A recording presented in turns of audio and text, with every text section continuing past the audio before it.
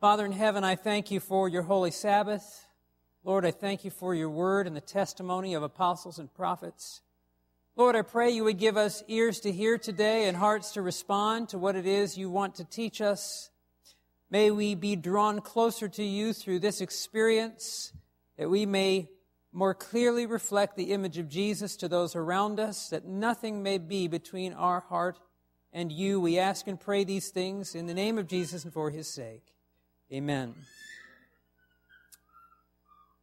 1 Corinthians chapter 10, we were there last week as well. Just want to revisit and get the framework for this last message in this particular series. 1 Corinthians 10 and verse 1, the Apostle Paul tells us here,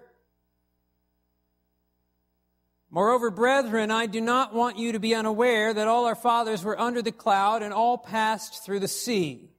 All were baptized into Moses in the cloud and in the sea. All ate the same spiritual food, and all drank the same spiritual drink, for they drank of that spiritual rock that followed them.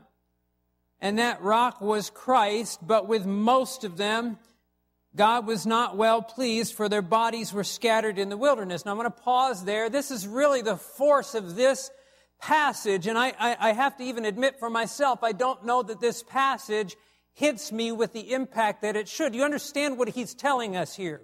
He's telling us that he's not talking about heathen nations. He's talking about a whole mass of people who claim to believe in the God of heaven. The Bible numbers those who came out of Egypt at 600,000 men. The Bible didn't number the women and the children. I've always figured a woman for every man and a child for every man and woman, and you've got nearly 2 million, but some commentators say you're pushing near 4 or 5 million. And what the inspired apostle just told you and me is that out of all of those who came out of Egypt, with most of them, the Lord was not well pleased, for their bodies were scattered in the wilderness. And if you read through the record, there are 2 that made it in. Now that doesn't mean that there were 2 who were faithful. There were people who died on the way and what have you. But still, the contrast is alarming. We'll go with my 2 million number. 2 out of 2 million. Well, I counted the men. The 2 that went in were men. Let's just call it 12. Let's say 20. 20 out of 2 million. So the point that the apostle starts out with is he's sharing this with us and he's saying, I don't want us to follow the same example. If the devil was trying so hard to keep them out of the earthly Canaan, how much harder is he working to keep us out of the heavenly Canaan? And that should really grab our attention right from the beginning to say, what was it that led to that? What were the things that ensnared them so I don't follow the same example? And that's what he goes on to tell us here. He says in verse 6, "Now these things became our examples to the intent that we should not lust after evil things as they also lusted. And do not become idolaters as were some of them, as it is written, the people sat down to eat and drink and rose up to play. Nor let us commit sexual immorality as some of them did, and in one day 23,000 fell. Nor let us tempt Christ as some of them also tempted, and were destroyed by serpents, nor complain as some of them also complained, and were destroyed by the destroyer." Now notice especially verse 11 and onward here. "Now all of these things happened to them as" what? "Examples, and they were written for our admonition, upon whom the ends of the ages have come. Therefore let him who thinks he stands" what? "Take heed lest he fall." Don't think just because you're in church today that guarantees that the devil can't get one in on you. And so he tells us now, I think in a broad sense, that the history of God's people has lessons for us. And the challenge for us today is that we are 3,500 years removed from these lessons. Israel, they came out of Egypt 3,500 years ago. And so what we've been trying to do in this series is look at some of these stories. Paul cites 5 examples, and I don't think he's limiting our instruction to those 5 examples, but that's what we've been looking at. We're looking at the 5th of them today. But it's our responsibility, upon whom the ends of the earth have come, to look at those stories get an understanding of what's happening and then apply it to our day. Because I said there's 3,500 years in between. What I think is really interesting is how we're not very different from the Israelites, even given 3,500 years. Sin is still sin. The sinful nature is still the sinful nature. And what's even more amazing is the devil still uses the same tricks and has been pretty successful. So what we're looking at today, the only story we haven't looked at is and Paul doesn't put them in order here. We haven't gone through these stories in this order, but he talks in verse 8 about not committing sexual immorality as some of them did, and in one day 23,000 fell. The story is the apostasy of the Israelites at Baal Peor. Now, Baal Peor was right at the border of Canaan. And so they have come to the point where they have almost finished their 40 years of wandering. And in fact, in the scripture, it refers to it in some passages as Acacia Grove. The acacia tree is similar to the palm tree. It was a very tropical setting, a very beautiful setting. A nice setting, but those kind of settings where everything is nice kind of gives way to ease and relaxation can also lead to trouble. And that's what we find in the story here. They're right here on the border. It's right before they crossed over into the promised land. And don't think that the devil was saying, well, you know what? They're already practically there. I may as well just leave them alone. And he doesn't say that to us today either, where we're standing on the borders of the heavenly Canaan. So I want you to turn with me to Numbers 25. Now, incidentally, for the scripture reading, I like to pick a passage, a New Testament passage that I think exemplifies the principle. And in our scripture reading, it talked about where Paul warns about a little leaven. He says a little leaven leavens a whole lump. How many of you baked bread here? I'm not talking about the bread machine.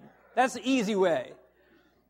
I used to bake some good bread back in the day. It's been a long time, actually, since I've done the bread baking and the kneading and all of that. But one thing I learned from that process is it only takes a little bit of yeast to make the bread rise.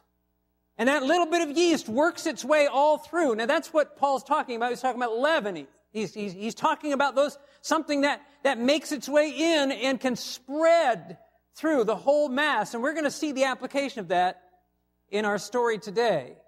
You know, the Bible uses leaven to refer to both sin and righteousness. It talks about the leaven of godliness, and it also talks about the leaven of sin and corruption.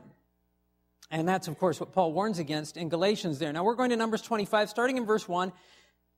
Last week, we had a long passage that encompassed what we were looking at, but today is a passage of about 9 verses that we're going to look at in the story itself. Numbers 25, and we're starting there in verse 1. This is what the Bible tells us. Now, Israel remained in Acacia Grove, and the people began to commit harlotry with the women of Moab. Some of your translations will say sexual immorality. They, the women of Moab, invited the people to the sacrifices of their gods, and the people ate and bowed down to their gods. So Israel was joined to Baal of Peor, and the anger of the Lord was aroused against Israel. And I'm going to pause there. The name Baal it's a word that means Lord. And so the gods of the different various nations often had Baal this or Baal that. For example, I don't know if it was here, I spoke recently somewhere, and we talked about Beelzebub, the Bible speaks of, who's the Lord of the flies, literally.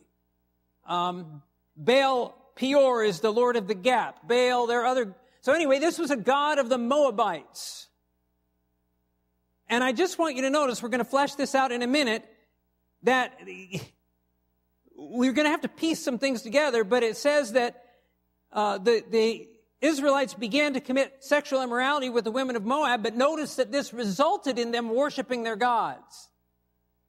And something that you'll need to know here is that a lot of these idolatrous nations included sexual acts within their worship. And this harlotry it's talking about with the women of Moab was drawing them into the heathen worship. We'll talk about that a little bit further as we go. But it goes on to say there in verse 3, it says, so Israel was joined to Baal Peor. So the apostasy became national. It doesn't say a few people in Israel. Israel became joined to Baal Peor. Verse 4 says, then the Lord said to Moses, take all the leaders of the people and hang the offenders before the Lord out in the sun, that the fierce anger of the Lord may turn away from Israel. So Moses said to the judges of Israel, every one of you kill his men who were joined to Baal of Peor. And indeed, one of the children of Israel came and presented his brethren, a Midianite woman, in the sight of Moses and in the sight of all the congregation of the children of Israel who were weeping at the door of the tabernacle of meeting. Now, I want to interject this as well. Two things here. I mentioned this last week. I don't know if I gave you a reading assignment last week. You would do well to go to the book Patriarchs and Prophets and read the chapter called Apostasy at the Jordan. You'll notice even in these verses, there's got to be some major things happening in between these verses. Right? Because the Lord's giving instruction to kill the offenders, but then they're weeping between the court. Well, when did they go to the temple to weep between the porch and the altar? When did this all happen? Okay, so there's more detail that's not filled in here. Moses had been busy planning for the conquest of Jericho. And so this was happening. This didn't happen overnight, as we're going to find out shortly. This happened over a period of time, but Moses wasn't up on it because he was so absorbed in getting ready to cross over. And when this apostasy broke out, and all of Israel joined in, and it says the Lord's anger was aroused. Then the Lord instructs Moses, and Moses instructed the leaders to kill all who were involved.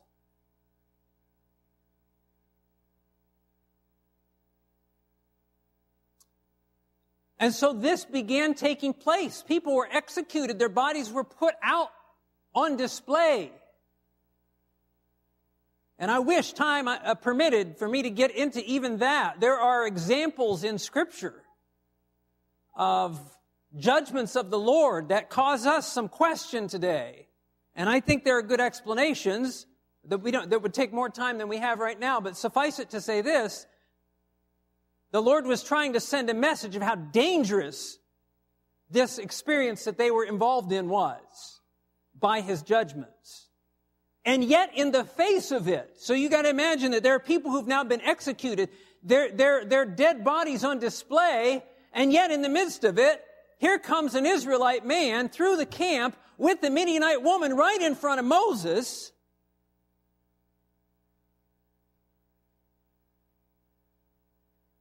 And the congregation, who are now, many of them, weeping before the temple because they're convicted of what they've done and they're asking repentance or asking forgiveness from God. In the face of that, here comes this guy waltzing through with his Midianite girlfriend.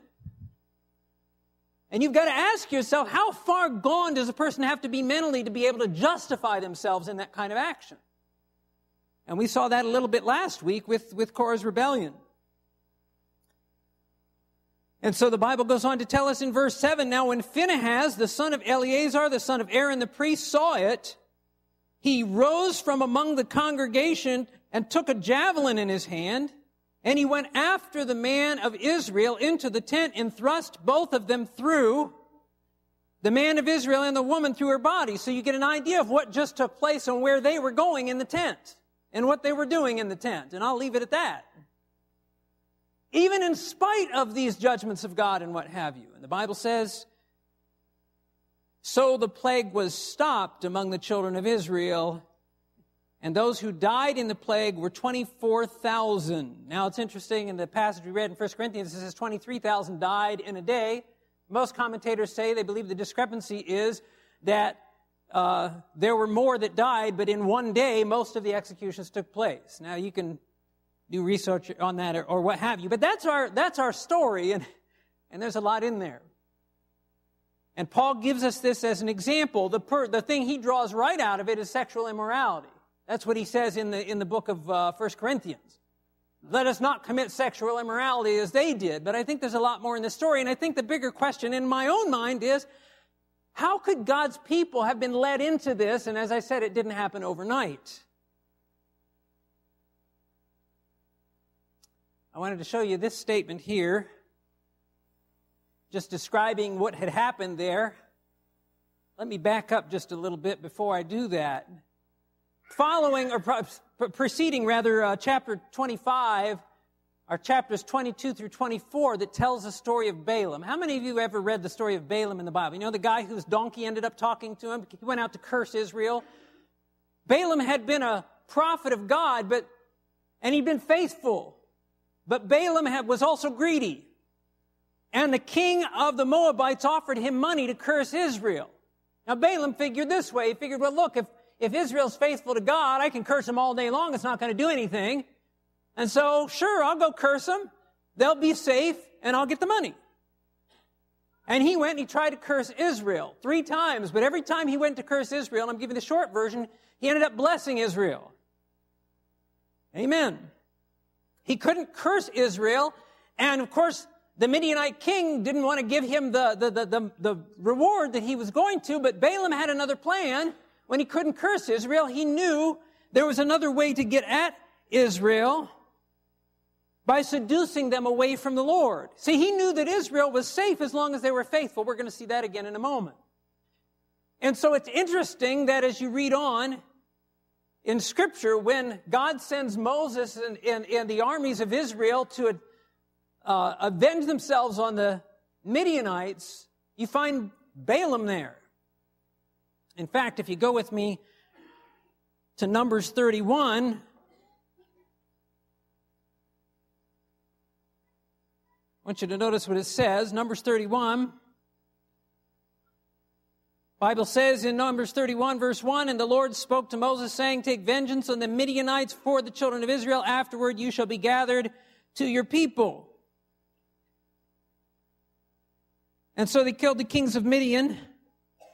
Verse 8 says they killed the kings of Midian with the rest of those who were killed, Evi, Rechem, Zur, Hur, and Reba, the 5 kings of Midian. Balaam, the son of Beor, they also killed with the sword. Well, wait a minute, what's Balaam doing there, right? But then if you jump ahead to verse 14, notice what it says there. But Moses was angry with the officers of the army, with the captains over thousands and captains over hundreds who had come from the battle. And Moses said to them, have you kept what? All the women alive? Look, these women caused the children of Israel through what? Through the counsel of Balaam to trespass against the Lord in the incident of Peor. And there was a plague among the congregation of the Lord. So here the Bible gives us a little insight that Balaam was behind this concocted scheme. Now we're going to unfold this a little bit as we go. This is the statement we're going to look at. Patriarchs and Prophets, page 454. It says, at Balaam's suggestion, a grand festival in honor of their gods was appointed by the king of Moab. And you have to understand that the Moabites and the Midianites, I'll use both of those phrases. They were both nations were involved in this thing.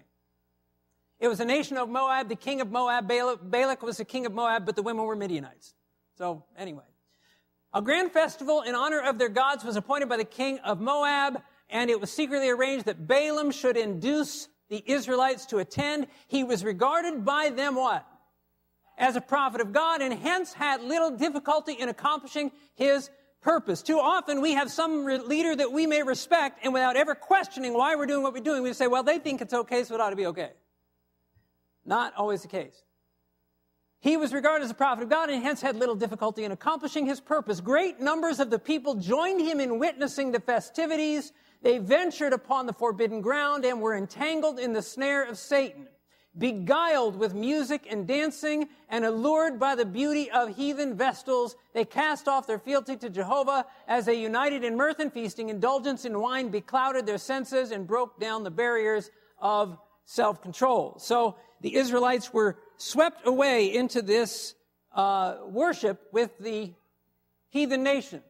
Passion had full sway, and having defiled their consciences by lewdness, they were persuaded to bow down to idols. And I want you to notice that there's just a regression here. There's one piece that leads to another, one step leads to another. They were persuaded to bow down to idols. They offered sacrifice upon heathen altars and participated in the most degrading rites.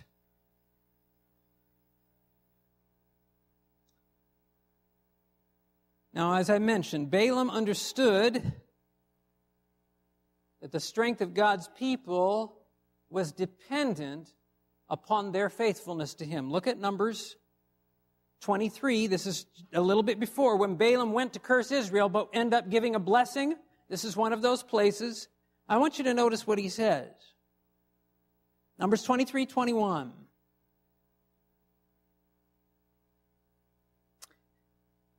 Speaking of Israel, Balaam says now, verse 21, he has not, speaking of God, he has not observed iniquity in Jacob, nor has he seen wickedness in Israel. And that could be a whole sermon right there. We've already read about it. He didn't see wickedness in Israel? Because when you put your trust in Christ, the righteousness of Christ covers you. And the Lord didn't see anything in his people when they were trusting in him. And so Balaam said,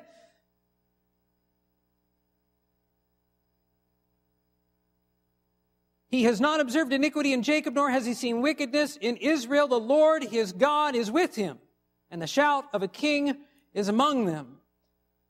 And Balaam understood that this was something that the only way he was going to get in at Israel was to break that faithfulness to God. Now notice, go from there with me to the book of Hosea.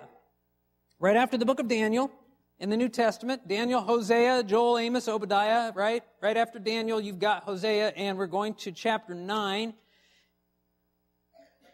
And I want you to notice something tucked away here about this story we're reading, this incident at Baal Peor. Hosea chapter 9, verse 10.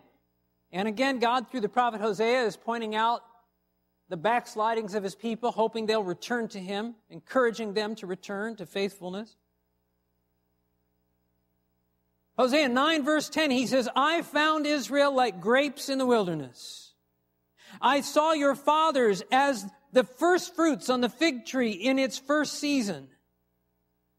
But they went to Baal Peor and what?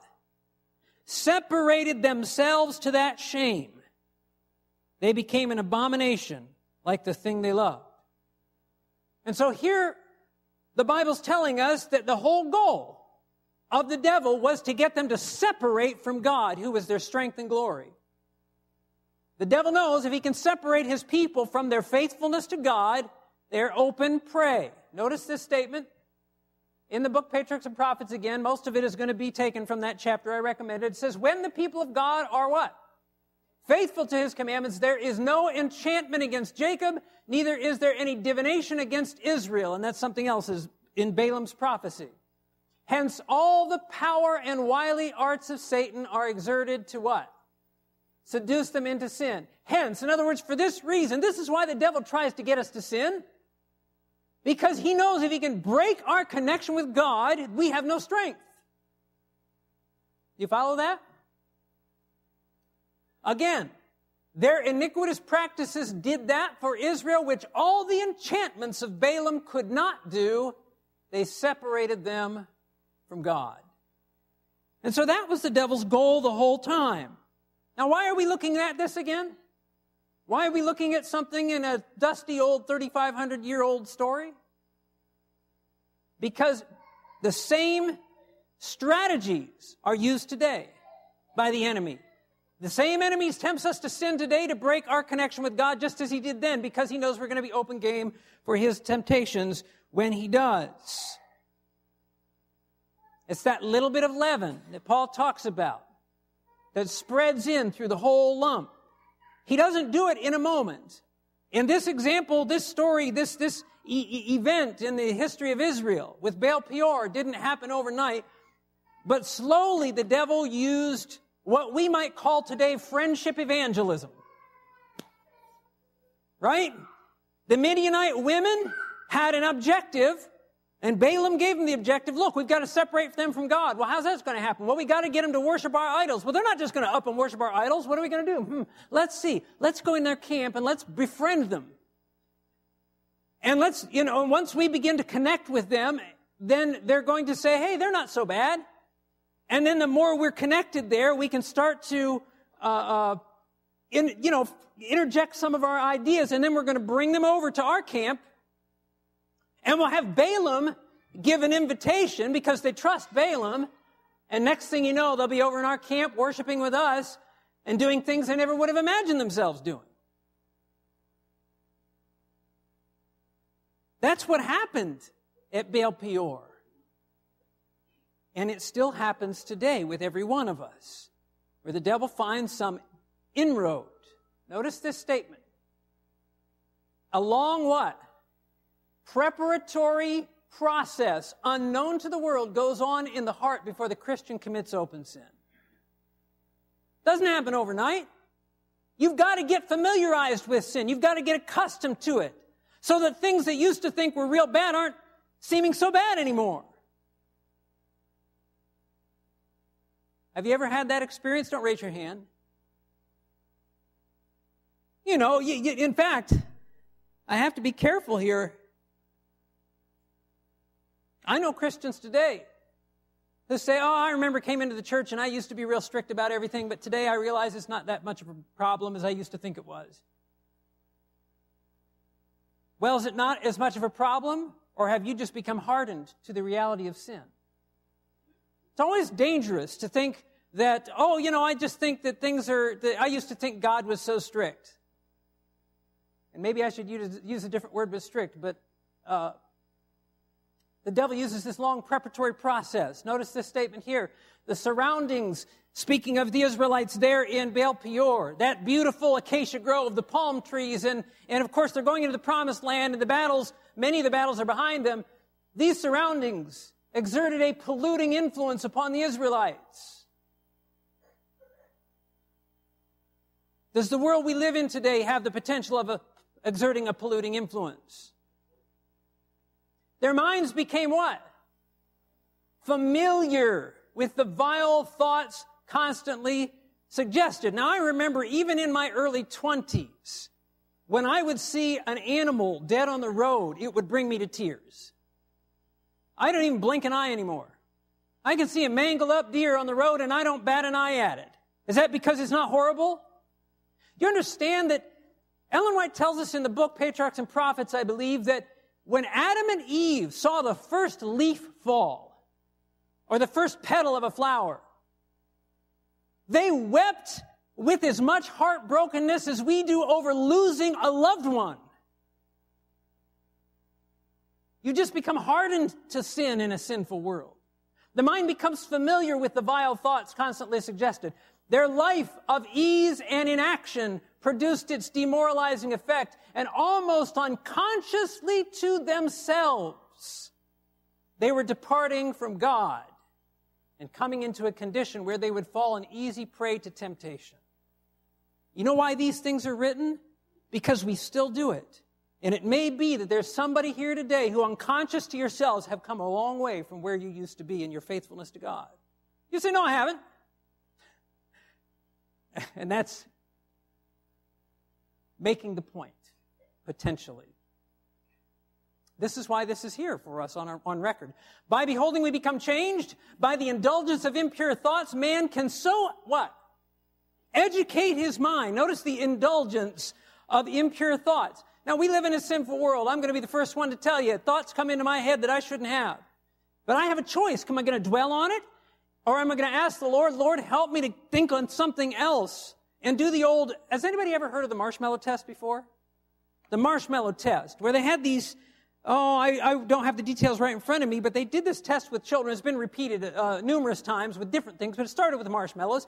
And they would take a child, and they put him in a room, and they'd come and they'd put a plate down with a marshmallow on it. And they said, listen, I'm going to give you this marshmallow, and you can have the marshmallow. It's yours. It's yours to eat. I'm going to go out of the room for a little bit. Now, if you wait, when I come back and you haven't eaten it, I'll give you another marshmallow. And it's really a fascinating study. Now, some of the kids, of course, just caved in seconds. You know, they had to have the marshmallow. And they were allowed to have the marshmallow. But the other kids thought, man, I get 2 marshmallows if I wait. And so it's interesting that as they studied beyond this. And the kids who waited, when they came into their adulthood, they were much better able to handle all the challenges of life because they had learned a little lesson of temperance. Or they had, and it wasn't just in that test they learned it, but... Now, here's the thing about the marshmallow test. It's interesting. And you can YouTube it. Check it out. Google it on YouTube and say, you'll see these videos on the marshmallow test where people have reenacted them. And you'll watch the kids who wait. And you know how the kids who waited succeeded? Distraction. Oh, they'd go under the table so they didn't have to look at the marshmallow. They'd be looking over here away from it. They wouldn't look at the marshmallow. They'd act like it wasn't there. They'd sing songs. They'd do all kinds of stuff to keep themselves occupied. You know, sometimes when the devil suggests an impure thought, it's not sin that you had an impure thought. It's indulging it. That's the problem. And you ask for the grace of the Lord and then use distraction. I had a friend of mine who said, sing We Three Kings. That'll banish. He used to have a problem with, old songs coming into his head. He said, sing We Three Kings. It'll banish everything out of your mind, but We Three Kings. Well, it didn't work for me, but it worked for him. He can so educate his mind that sin which he once loathed will become what? Pleasant to him. Notice it's educating the mind doesn't happen once or twice. It's something that happens gradually. And so the enemy works it gradually. He'd startle us if he came right away and hit us with a big, hard temptation. So he gives us a little subtle thing here and there and begins to pave the way. Another one along those same lines from God's Amazing Grace, page 297, says, unless the mind is what? Educated to dwell upon religious themes, it will be weak and feeble, notice, in this direction. But while dwelling upon worldly enterprises, it will be strong. For in this direction, it has been cultivated and strengthened with exercise. Some people come into church and they're just like, I just can't I don't know, every time I get into church, I feel so tired. I just can't get anything out of it. But you put them in front of anything else, put them in front of the ball game, whoa, everything is on. This is what it's talking about. You can educate your mind in one direction and not another direction. The reason it is so difficult, the statement's continuing, the reason it is so difficult for men and women to live religious lives is because they do not exercise the mind to godliness. It is trained to run in an opposite direction. Listen, friends, I'm going to tell you this is even a potential for pastors. You know how much of a pastor's job is administrative? You spend time with administrative stuff, that's not spiritual. You're going through, and we all have it. We have our humdrum things in life that we have to deal with. But there needs to be time that's spent where the mind is dwelling on spiritual things to train it to godliness. So the devil works through this preparatory process. And he tries to train the mind. And what's fascinating is he uses the same methods he's been using for the last 3,500 plus years. Satan what? Well knows the what? The material with which he has to deal in the human heart. He knows, for he has studied with fiendish intensity for thousands of years. He knows how we work. I mean, look, if a psychologist can do some study and know how the mind works, what do you think the devil knows about the mind with increased intelligence and having, since he started out smarter. And he's had thousands of years to study. It says let me go back here. He knows, for he has studied with fiendish intensity for thousands of years, the points most easily assailed in every character. I remember a friend of mine who struggled with appetite. And I'll never forget the time he called me and he said, I thought I was doing well. He went down to Uchee Pines. You ever hear of Uchee Pines? He went through one of their health programs. He was going to get, straightened out on his diet. He says, I was sitting in my room. And then he says, one thing came into my mind. Jesus. I'm like, no. He tries to banish the thought. He says, before 20 minutes were over, I was down at the store picking up a box of cheeses. It's funny to me. But the fact is, the devil knows, big or small, where that little trigger is for you. Where that little trigger is for me. He's studied it for thousands of years. Notice as we approach the close of time, as the people of God stand upon the borders of the heavenly Canaan, Satan will, as of old, redouble his efforts to prevent them from entering the goodly land. As I said, if he wanted to keep them out of the earthly Canaan, how much more the heavenly Canaan? And so he works. How does he work? Notice, he lays his snares for every soul by, notice the items here, by worldly friendships, the charms of beauty, pleasure-seeking, mirth, feasting, or the wine cup. And the statement goes on to say he tempts through all of these, he tempts men to violation of the seventh commandment. That one having to do with adultery, that sexual immorality. Incidentally, adultery doesn't just have to do with adultery, it has to also do with sexual immorality. That commandment, the principles of that apply. He uses all of these things, but he doesn't just trip us up on the sexual immorality front. And he's still using these methods. And brothers and sisters, we've got to be clear. The Apostle Paul says in the New Testament, 1 Corinthians 15:33, do not be deceived. Evil communications corrupt good habits. Or as it says in the NIV, bad company corrupts good character. Do not be deceived. He starts out saying that because the tendency of us is to say, oh, I know that works for everybody else but not me. I mean, I'm going to be okay. Hey, you shouldn't be hanging out in that place. Hey, no, I know. Look, I know. I'm a Christian. I know what's right and wrong. Have you ever heard that before? You tell somebody, look, I don't think that's a good place for you to go. I don't think you should be hanging. Hey, look, I know right from wrong. Like that's going to make the difference. And that's why the apostle says, hey, do not be deceived. Or as we read a little earlier, those of you who think you stand, take heed lest you fall. You don't have strength to stand. And you go to some of these places, you put yourself in a compromising position. He still uses these methods, and I want to touch on them briefly. How many of you ever read the passage where the Bible says that we are not to be unequally yoked with an unbeliever? That's the whole point that the apostle makes when he says not to be. Incidentally, that's 1 Corinthians chapter 6, 2 Corinthians chapter 6, verse 14. Don't be unequally yoked with an unbeliever. An unbeliever doesn't have the same values or principles that you have. And let me tell you something else. An unbeliever can't at all even understand where you're coming from. When I became a Christian, my friends thought I had lost my mind. They couldn't at all. Look, here you go from a guy who's always swearing, talking crude about women and other things and going out drinking and stuff, and now I'm not doing any of that. They can't figure out. Number one, they can't figure out why you would stop doing that. And number two, they can't figure out what in the world you do for fun anymore. The book Patriarchs and Prophets speaks of Abraham, and it says when Abraham left the land of Ur, he could not explain his course so as to be understood by his friends. Because spiritual things are spiritually understood. And some of you have been that, maybe in your families or among your friends, you've been in that place where you're trying to explain to them, and they're like, what? Whatever. And it's just another added challenge. But the devil uses that. He's used worldly friendships from as far back as you can read to weaken the experience of God's people. It was by associating with what?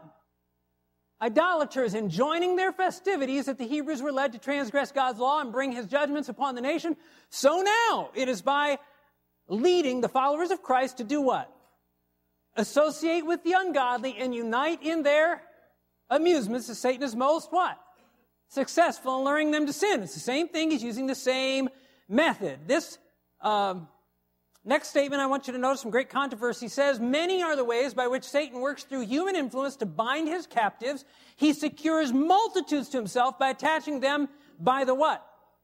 Silken cords of affection to those who are enemies of the cross of Christ. Whatever this attachment may be, parental, filial, that is brother, sister, conjugal, that's husband and wife, or social, that's your friends. Whatever it may be, the effect is what? The same. The opposers of truth exert their power to control the conscience, and the souls held under their sway have not sufficient courage or independence to obey their own convictions of duty. You make friends with people, and the devil will, if they're ungodly people, the devil will use that to pull you away from the truth. And this concerns me especially. Listen, folks, a person doesn't have to be outside the church to be ungodly. When I started my pastoral ministry in Ohio, the Academy Bible teacher went off the rails and took almost the whole senior class, most of the junior class, and a lot of the parents right out of the Seventh-day Adventist Church with him. Because he was likable. Because he made friends and connected with the students. Listen, folks, just because somebody connects with somebody doesn't mean they're a good influence.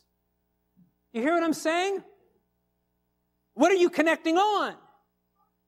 If I wanted to, I could connect real well with any young person. I just talk about the movies they like and the songs they like, and but I don't think that's appropriate for me as a pastor. I don't think that'd be using my influence in the right direction. It says the devil is successful in leading people away through these silken cords of affection. Because we think if the person's my friend or my father or my mother or my wife or whatever, he uses those bonds to draw people away. Still does it today, and he's very successful in doing it. So the Lord asks for his people to come out and be separate for our own safety and for the sake of the gospel. And somebody should have said amen to that.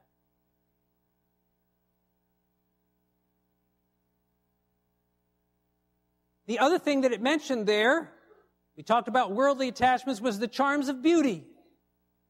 In the book Patriarchs and Prophets, it says, those who would have conquered their enemies in battle were overcome by the wiles of heathen women. These are women who did not have an honor for God, and they used their bodies to seduce these men of Israel. You think the devil still uses this method to undermine the faith of God's people? Yes or no? Folks, Satan has used licentiousness to seduce multitudes from integrity to God. You go back to the sons of Seth, Seth and his descendants. You go back to Samson. You go back to David. You go back to Herod, right? Who asked for the head of John the Baptist. Why? Bible says he thought John was a prophet. But when his wife said, hey, I want the head of John the Baptist, he couldn't say no to her. And Salome came and did that dance for him, and the wine had him all confused, and next thing you know, he had murdered the prophet of God. Sexual perversion is a marked sign in the Bible of the last days. The Bible talks about the days of Lot as it was in the days of Lot, right? When the Bible talks about marrying and giving in marriage, it's not talking about the marriage is holy. But it's talking about perverted relationships. I just got online and got some quick stats on pornography in our world today. And I probably shouldn't. I didn't clear this. So I hope it's okay. But I've talked with Mr. Gardner before that even when we have a group of Adventists here, he can see what sites are visited during a camp meeting or something, and we got his... Let's just say it this way, more hits on pornography than you would care to think. It's an issue today. The devil uses it today like he always has. Don't think he doesn't. Even with some of you here today, this may be something you battle with. Notice these sad statistics. Every second, 28,258 users are watching pornography on the internet. Every second. Every second, $3,000 plus is spent on pornography on the internet. 40 million American people regularly visit porn sites. Now, you think it's just a problem for the adults? Among the teens, 93% of boys and 62% of girls are exposed to internet porn before the age of 18. 70% of boys and 23% of girls have spent more than 30 minutes, that's 30 consecutive minutes. In other words, they were sitting watching for 30 minutes. Looking at online porn on at least one occasion. 83% of boys and 57% of girls have seen group sex on the internet. 69% of boys and 57% of girls have seen porn showing same-sex intercourse. Look, I know how it was in my day, and I'm a long time removed from teen years, I hate to say it. And yet I found my way to find the stuff. It's much more accessible today, and the devil uses it to his glory. The effect on families. Notice, according to the National Coalition for the Protection of Children and Families, 2010, so we're 8 years away from that, 47%, 7+, of families in the United States reported that pornography is a problem in their home. 47%. And that's not all. Those are all the non-Christian homes. Don't even imagine that. Pornography use increases the marital infidelity rate by more than 300%. And the list could go on. I'm giving you just a little smattering of these kinds of, and this is just dealing with pornography and not even the follow-through. Sexual perversion is, you can't get around Baal Peor and not read sexual perversion there. And I think the extremity of the judgment that God brought was not just due to the fact that they were drawn away, but that particular category of sin was very offensive to him. Patriarchs, and why? Notice this. Patriarchs and Prophets 4:58, sensual indulgence. It's talking about those kind of, that sensual indulgence weakens the mind and debases the soul. The moral and intellectual powers are benumbed and what? Paralyzed. And it is what? Impossible for the slave of passion to realize the sacred obligation of the law of God, to appreciate the atonement, or to place right value upon the soul. Impossible. Goodness, purity, and truth, reverence for God, and love for sacred things, all those holy affections and noble desires that link men with the heavenly world are consumed in the fires of lust. And so the devil still uses these things today. And the last thing that was mentioned there in that list, I'm going to lump them together, is pleasure-seeking, mirth, feasting, and the wine cup. Oftentimes they go together. Mirth is an old word for hilarity, get-togethers that are characterized by loud, raucous laughter. And what does our society do today? I mean, you got the TV and the movies and nightclubs and amusement parks and anything else to thrill. In fact, how many of you have heard of escape rooms? Escape rooms, where people are paying money now to just for a thrill. They'll lock you in a room for an hour with family or friends, whoever you want to go with. Boy, locked with family for an hour. That's punishment, isn't it? You're going to go in. I'm not talking about your little, anyway. For an hour, people are paying money for this, and then you got to find a way to break out. I mean, I'm not trying to say that these things are inherently evil, but there's something about the society that is constantly needing some new rush. The great Russian author Maxim Gorky came to the United States, and his hosts in the United States took him out for a big day at Coney Island. They took him on all the rides, and he went around and had, I don't know if they had the elephant ears and what have you there, and all that kind of circus-type entertainment. Think they were showing this Russian a good time in America. And at the end of the day, they said, "So, what do you think?" And he paused for a moment. And then he responded, "What a sad people you must be. What a sad people you must be if this is what you have to have all the time." This is an eye-opener right here. Notice this. Fundamentals of Education 4:55. When young men and young women are indeed and in truth converted, a decided change will be seen by all who have any connection with them. Their frivolity will leave them. The continual desire for amusement and selfish pleasure, the longing for some kind of change, to be in parties and excursions, what? Will no longer be seen. Why? Because you got something else that attracts you. It's Jesus and the truth. And sharing that truth with others who know Him not. The devil still uses the pleasure-seeking, and I would be remiss if I went through this. I'm not going to spend a lot of time talking about TV and movies, but I'm going to spend a little bit of time, and I'm going to give a little plug because I believe it's in 2 weeks that we're going to have I'm thinking of the Little Light Studios here, and they're going to share some powerful insights on media and its effects. But listen, we are in a media-saturated generation, and I mean, I talk about TV. TV's almost gone by the wayside. I mean, it's streaming media. And movies, and George Barna said, media exposure has become America's most widespread and serious addiction. That was in 2010. This is a portion of a very well-known statement Ellen White penned. It's in the book Adventist Homepage 516. Speaking of, well, you'll notice right here, there is no influence in our land more powerful to poison the imagination, to destroy what? Religious impressions, and to blunt the relish, that is the desire, for the tranquil pleasures and sober realities of life than theatrical amusements. Just take that and break it down. You don't need anything else. Just poison the imagination.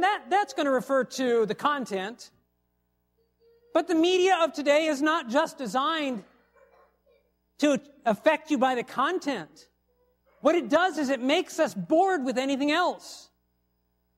All those flashing lights that make that video picture make us bored. And I want to say I praise God for people who have been trying to turn that to a good channel. We have a lot of Adventist Review TV. We have the Lineage series.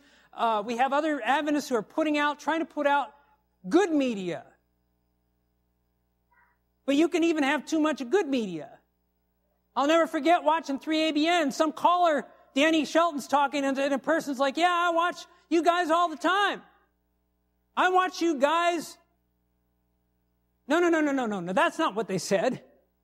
They were complaining because there wasn't enough new programming. 3ABN runs 24 hours a day, but they only had 10 hours a day of new programming. And so when the person wrote in and said, you don't have enough new programming, Danny Shelton said, you're watching too much TV. I mean, there's even too much of a good thing.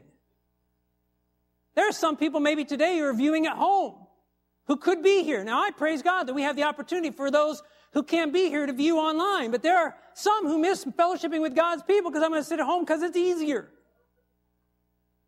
And you miss that blessing. Even good media can be turned to a bad purpose. My brother Jim, he was just over in Rwanda on a Thursday, mind you. It wasn't a Saturday. He was there and he was talking to them about Sabbath school and the importance of Sabbath school and some other things. 9:30 in the morning. The place was packed. And many of the people had to get up 5 hours early to walk or ride their bikes to get there at 9:30 in the morning. And we're like, it's going to take me 10 minutes to get ready to drive over to I'm not wanting to be critical here, but I'm just saying this is exactly what Baal Peor is telling us, is the devil has been slowly but surely invading our thought processes to where we find it almost difficult to follow Christ. And we're like Israel, camped on those shores of ease. Going on to talk about the theatrical amusements, it says the love for these scenes increases with every indulgence as the desire for intoxicating drinks strengthens with its use. It means it's addictive. That's what it's saying. It's like the alcoholic. It's like alcohol to the alcoholic. The only safe course is to shun the theater, the circus, and every other questionable place of amusement. Thought this was an interesting quote from David Frost. He said, television is an invention that permits you to be entertained in your living room by people you wouldn't have in your house. Isn't it true? I mean, the people on the screen is like, yeah, stay there, but they're in your home. See, this is the amazing thing about media today. It used to be that it was just literature. A person would have to go out to a concert, have to go out to the theater to see something. But today we have them right in our homes. And I'm not going to be the judge of everything. You've got to monitor those things by your own Christian principles, but you also have to be well aware of the dangers of them.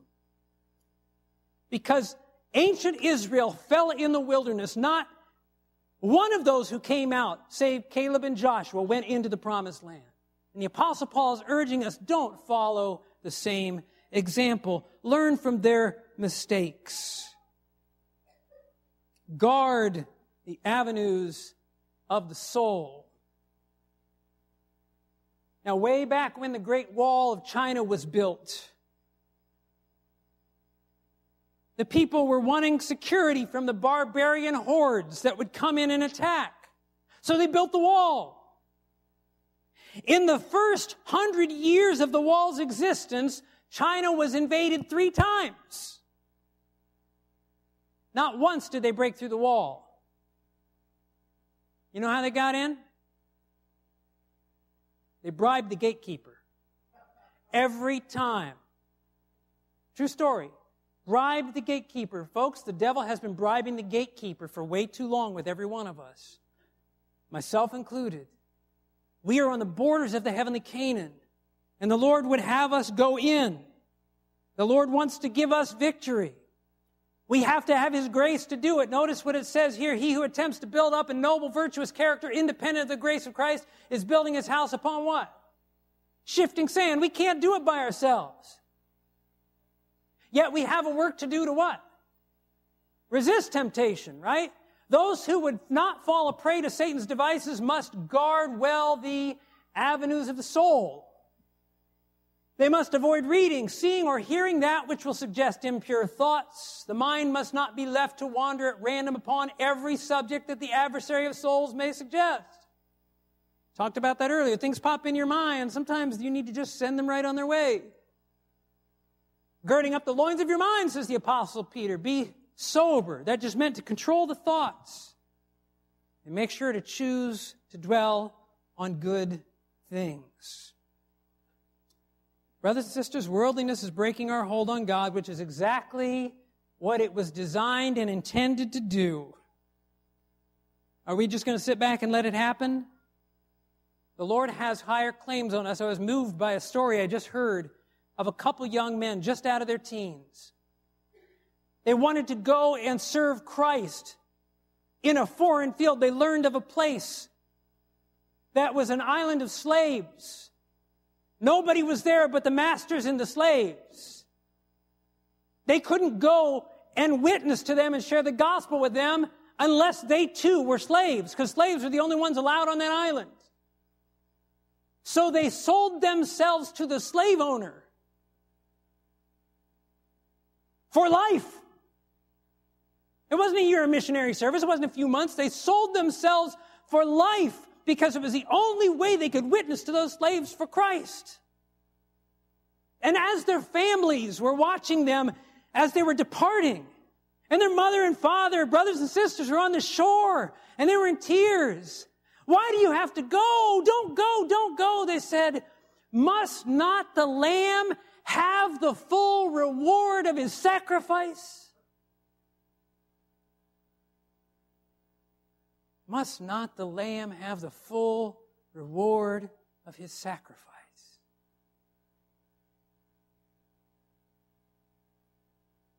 Is it too much to let go of the world for Christ? Think about the things, these things the devil uses to distract us and what they're distracting us from. Think of the souls who don't even know who Jesus is, because we're too busy vegging out in front of the tube. Oh, brothers and sisters, the Lord wants more for us. He wants so much more. I want to finish up by looking at a couple passages, one in Psalm 94.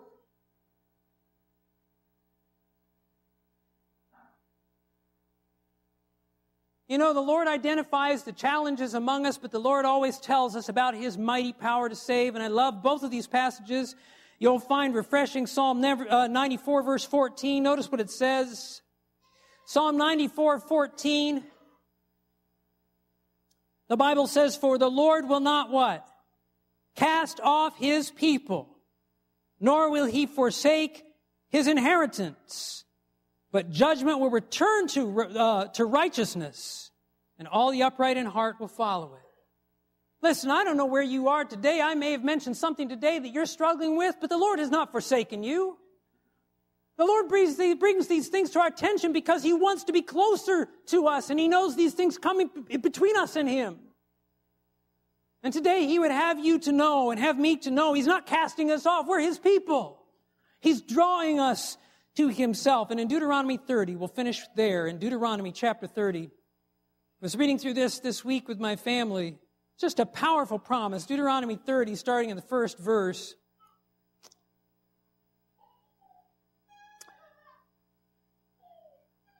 Deuteronomy 30 verse 1 says, now it shall come to pass when all these things come upon you.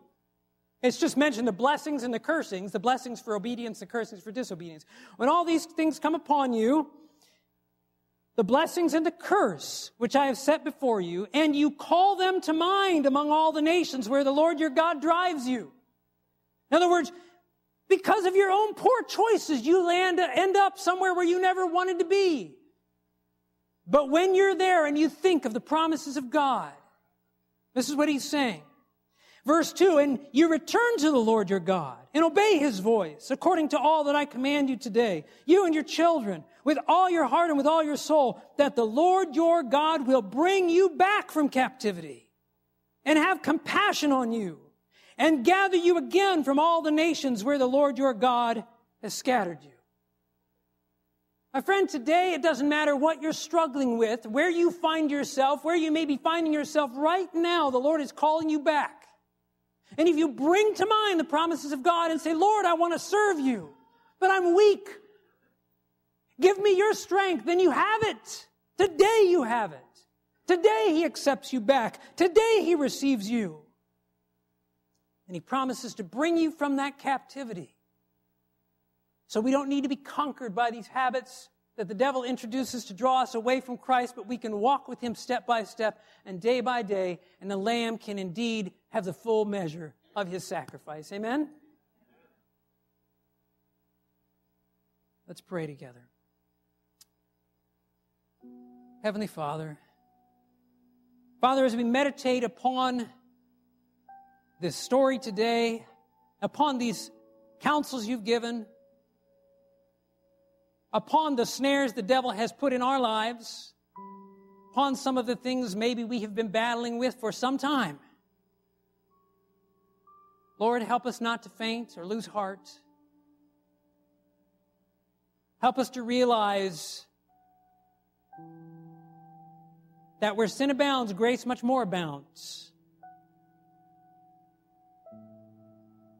And that the same God who has brought victory through the ages can bring victory to us today. Your arm is not shortened that it cannot save. Lord, today I pray for each one of us as we've reflected upon these things,